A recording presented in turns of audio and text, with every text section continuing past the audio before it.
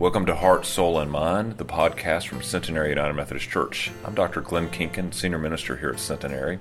My hope is that this podcast will give you some good news for your journey today.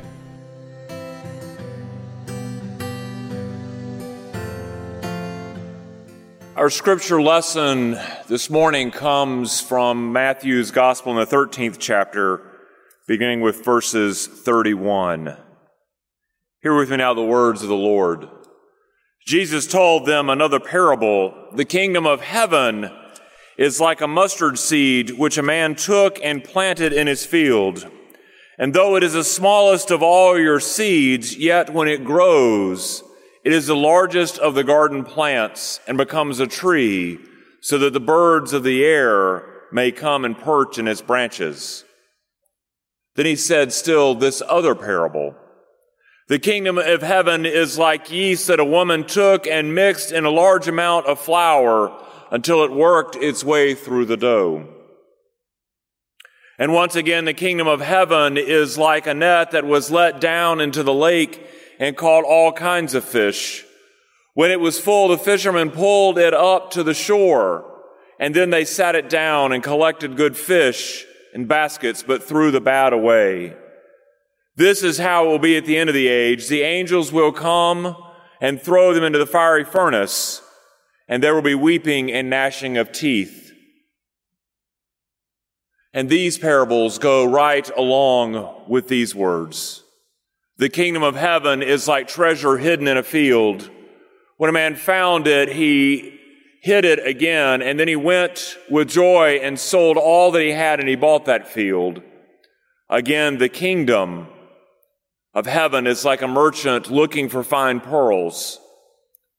When he found the one of great value, he went away and sold everything and he bought it. Have you understood all of these things? Jesus said. This is the word of God for us, the people of God. Thanks be to God. Would you pray with me?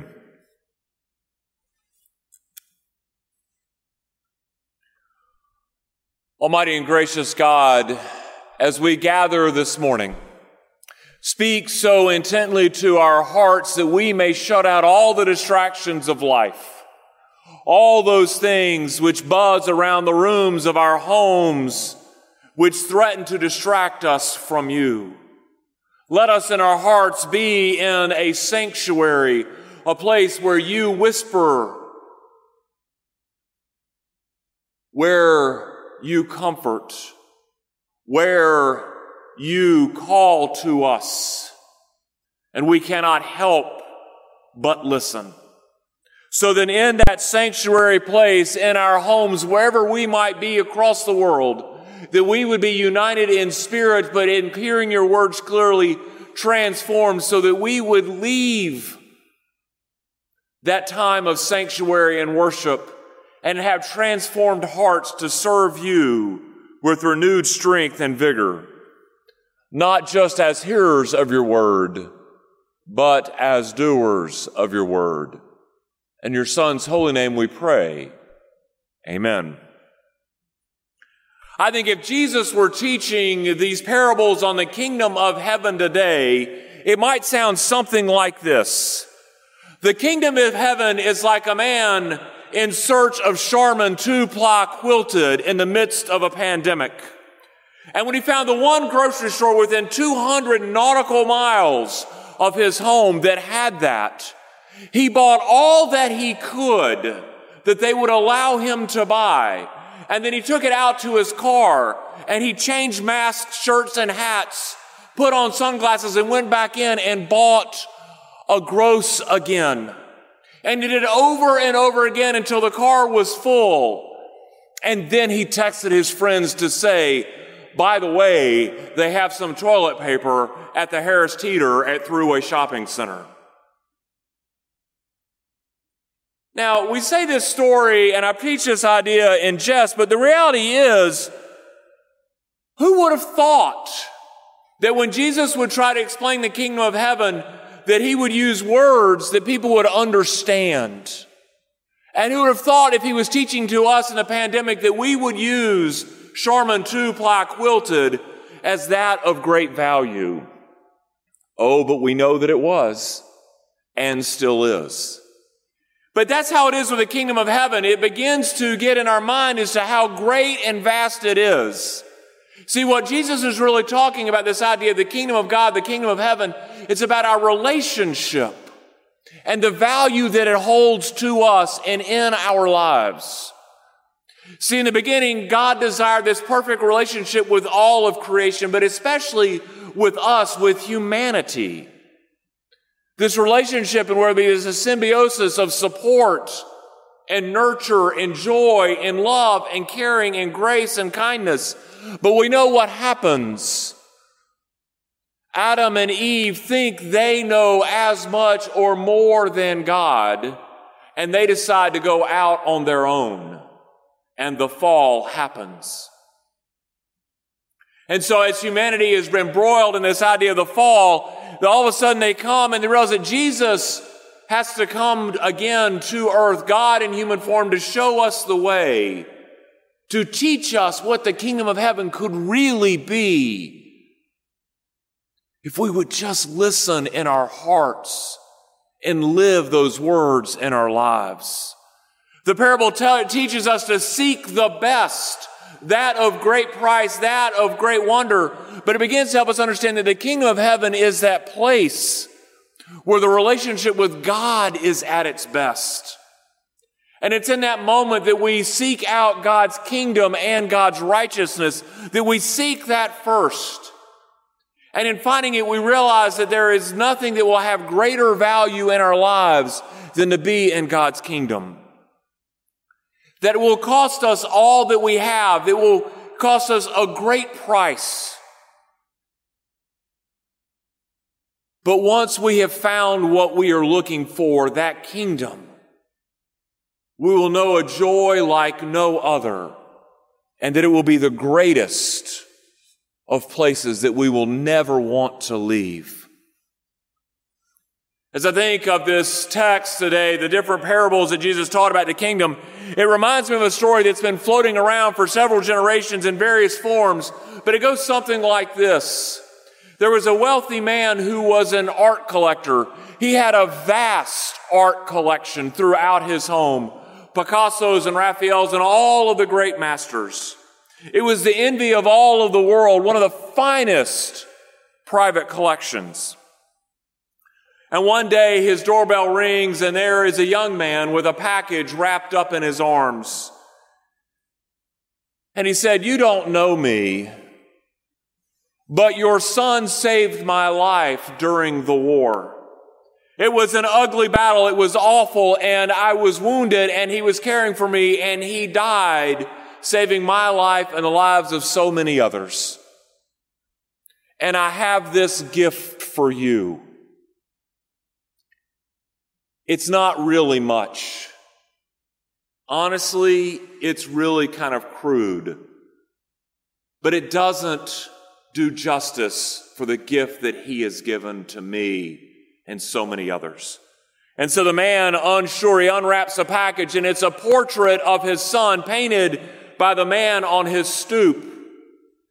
And no, it wasn't a fine piece of work, but in that moment, he was painted the way his friends saw him, how they saw the son. And the father says, "Oh my gosh," with tears in his eyes, "you captured his eyes so beautifully. Can I pay you for it?" And the man on the stoop said, "Oh no, he's already paid with his life." And with that, the man goes away, and the father took this piece of art, this portrait of his son, and he hung it on the mantle. And anybody that came by to see the collection had to first endure the trip to the den where the mantle was, and he had to listen to the story behind the picture. And finally, they could see the rest of the fine artwork that the world so longed to see. Years went by, and the art collector, he died. And soon there was an announcement about an art auction for the entire estate. And so collectors from around the world gathered, and the auctioneer came out and he said, "So we're here to auction off the estate. The first picture is this." And it was the portrait from the mantle. the portrait of the Son painted in a time of war. And he said, the first piece is this: who will give me a bid of $200? Can I get 200? Can I get 200? Can I get 200? Can I get 200? Can I get 200? And nobody would raise their hand. He goes, all right, we'll lower it down. How about 100? How about 100? Can I get 100? Somebody give me 100 here, 100 here. Someone please raise a paddle. Give me 100. And then down to 50. And then down to 25. And the auctioneer said, he just sort of stopped. He says, folks, this is the first piece of a big auction. Somebody make me an opening bid. And the crowd hollered, we don't want to see this. We want to see the real art. And finally, someone in the back says, I'll give you $10. The auctioneer says, $10 it is, $10 it is. Anybody want to go 15? Anybody want to go 15? $10 it is. Going once, going twice. Sold. And with that, he looked at the man who had raised the paddle for $10 and he said, sir, if you will meet me in the back room, we're going to settle up. Thank you all, folks. The auction is over. I mean, the crowd lost their mind. They got all upset and he said, what I could not tell you was this. In the will was stipulated that there would be this great art auction, but that the Son's portrait would go first. And whoever got the Son got the collection. Well, people were angry and chagrined. Whoever gets the Son gets the whole collection. See, when I think of this parable of the kingdom of heaven and this story, when they come to mind, what it helps me realize is that in all the things that we pursue in life, victories and wealth and fame, that nothing compares to what we receive when we follow Christ. When we let Christ in our hearts, the child of Bethlehem, the carpenter of Nazareth, the king that rode in triumphantly on a donkey, the one who was crucified between two thieves for the salvation of the world. See, when we know Him in our heart and we know His love for us and for all of the world, and we begin to live into it, we begin to realize that we have received the greatest gift ever. And that, my brothers and sisters, is the kingdom of heaven, where we know no finer riches than knowing the love of God through His Son, Jesus Christ. See, that is the pearl of great value. I've always been intrigued with the stock market. Many of you know that was my story. I went to college to be a banker or a stockbroker somewhere in the financial industry. And I'm always intrigued with IPOs, those initial public offerings. You know, they're tricky and they're fun to watch. I mean, sometimes they're all trotted out with great fanfare, and some of them are super successful. Take 2008 when Visa went public, and it raised $17.9 billion. Today, it's valued at over 750% of its initial public price. Or Facebook in 2012 raised $16 billion and valued at about 300% of its IPO price. And, we think to ourselves, gosh, if I could just have caught on to that, if I could have just poured my money into it, I could have ridden the market up and be sitting like a king today. Before we get excited about that, every broker will tell you you want to diversify and never pour everything into one IPO. And here's why. Pets.com. At the height of the .com bubble burst, Pets.com came out of the gate roaring and then fell flat. In 268 days past its IPO, it was in liquidation. So what we know sometimes is that there is not really a guarantee, right? But what if you knew? What if you knew beyond a shadow of a doubt that an IPO was going to take off and it was guaranteed to soar through the ceiling, it would have the highest return on its investment, and guarantee. You and I both know what we would do if we could get that in writing. We would pour everything we had into it. See, this parable today, these parables tell us that the kingdom of God is a sure thing. That God's love, God's guidance, God's presence is guaranteed. That all God asks for is our heart and our soul to put our very lives, blood, sweat, and tears back into the kingdom.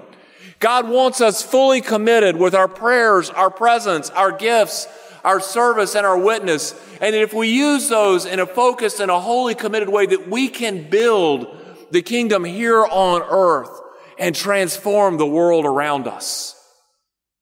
Imagine with me, brothers and sisters, if we, like a mighty steamroller, would pour our hearts fully into what God calls us to do. Imagine the grace and the love and the transformation that we could make in the world around us today, tomorrow, and in the years to come. To pour ourselves all in for the sake of the gospel. When we do that, we find that pearl of great price. And in finding it, we find the greatest joy. Reminds me, when I think of joy of doing those things that involve full, wholehearted contentment, it reminds me of one of the first mission trips that I led with teenagers, and I was asking one of the kids one day, I could sort of tell he was having a hard time. He's sort of scowling in the parking lot. Didn't really want to be there, kind of angry at the world. You know, you've seen those teenagers before. And I said, hey, what's up? He goes, my mom's making me do this stupid mission trip. Now, let me tell you what, when you're the one that plans a trip, you know that teenagers sometimes get pushed to do things, but when they start and they go out of the gate attacking it, it's never a lot of fun. So I said, all right, well, tell me what's it going to be like? Well, we're going to have to sleep on the floor. I'll probably have a cold shower. There'll be some bad food. We'll have to sing those stupid church songs. Then I'm going to have to do manual labor, and I'm going to have to sweat some. I won't be able to use my phone. And I won't be around my closest friends. It's just going to be a stupid week. I said, are you going to have any fun, maybe? He goes, I don't know, possibly. Now, I got to tell you, in some ways, he's right. And in a lot of ways, he's wrong. And I knew this at that moment, but only time would prove it wrong. Because the reality is that, yes, he was going to sleep on the floor. Where we would take showers, there wasn't hot water. Mission trip food is always like cafeteria food minus 4 stars. So, it was already shaky. It's manual labor. It's in the middle of the summer, so we're going to sweat. And yes, no telephone service where we were. And no, his closest friends weren't there. Oh, and yes, we would sing church songs, some of which are silly, some of which maybe do borderline stupid, but you know what? It's a lot of fun. But here's where he's wrong, because it's what happens in his soul when he pours himself all into it. So at the end of the first day after we were there, I called him and he wasn't sullen. I said, so how was it? He goes, man, it was great. He says, the food still stinks. Yeah. He says, but it was great, man. He says, we dug the most awesome ditch today.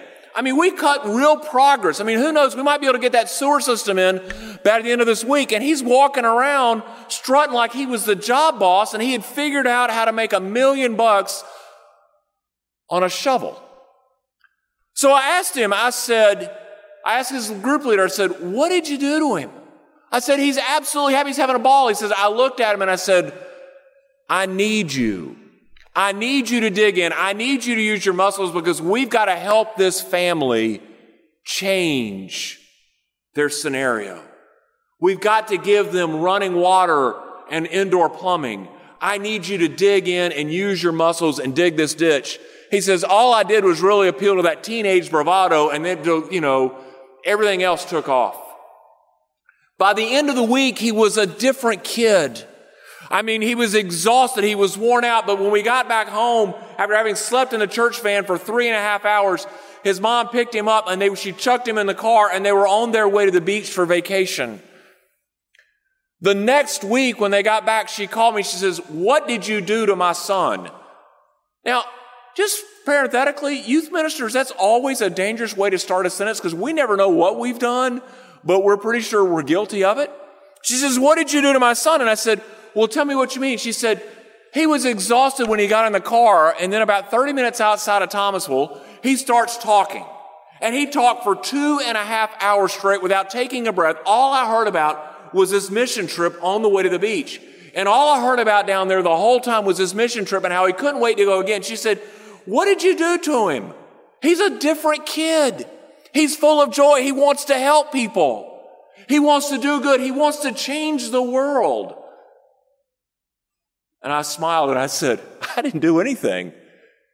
He discovered the pearl of great price. See, my brothers and sisters, when we do hard work, we pour ourselves in blood, sweat, and tears.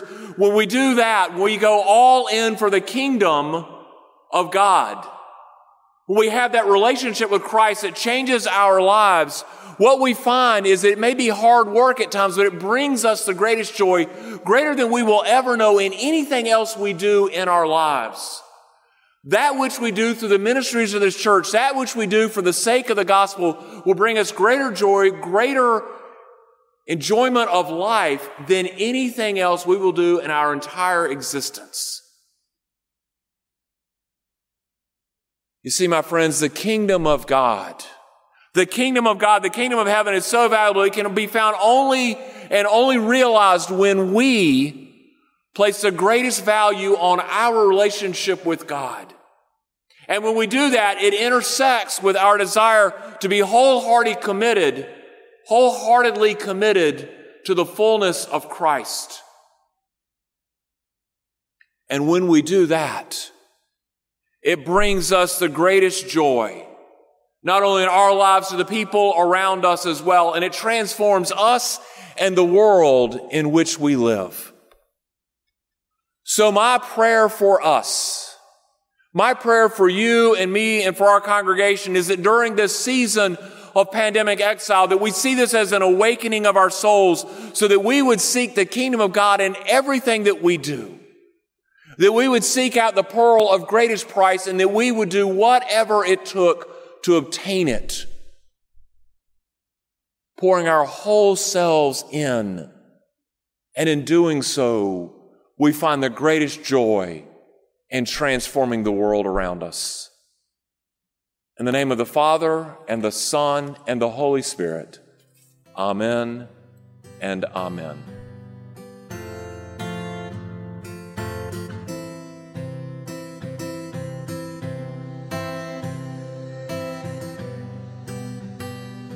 Thank you for listening to Heart, Soul, and Mind, the podcast from Centenary United Methodist Church.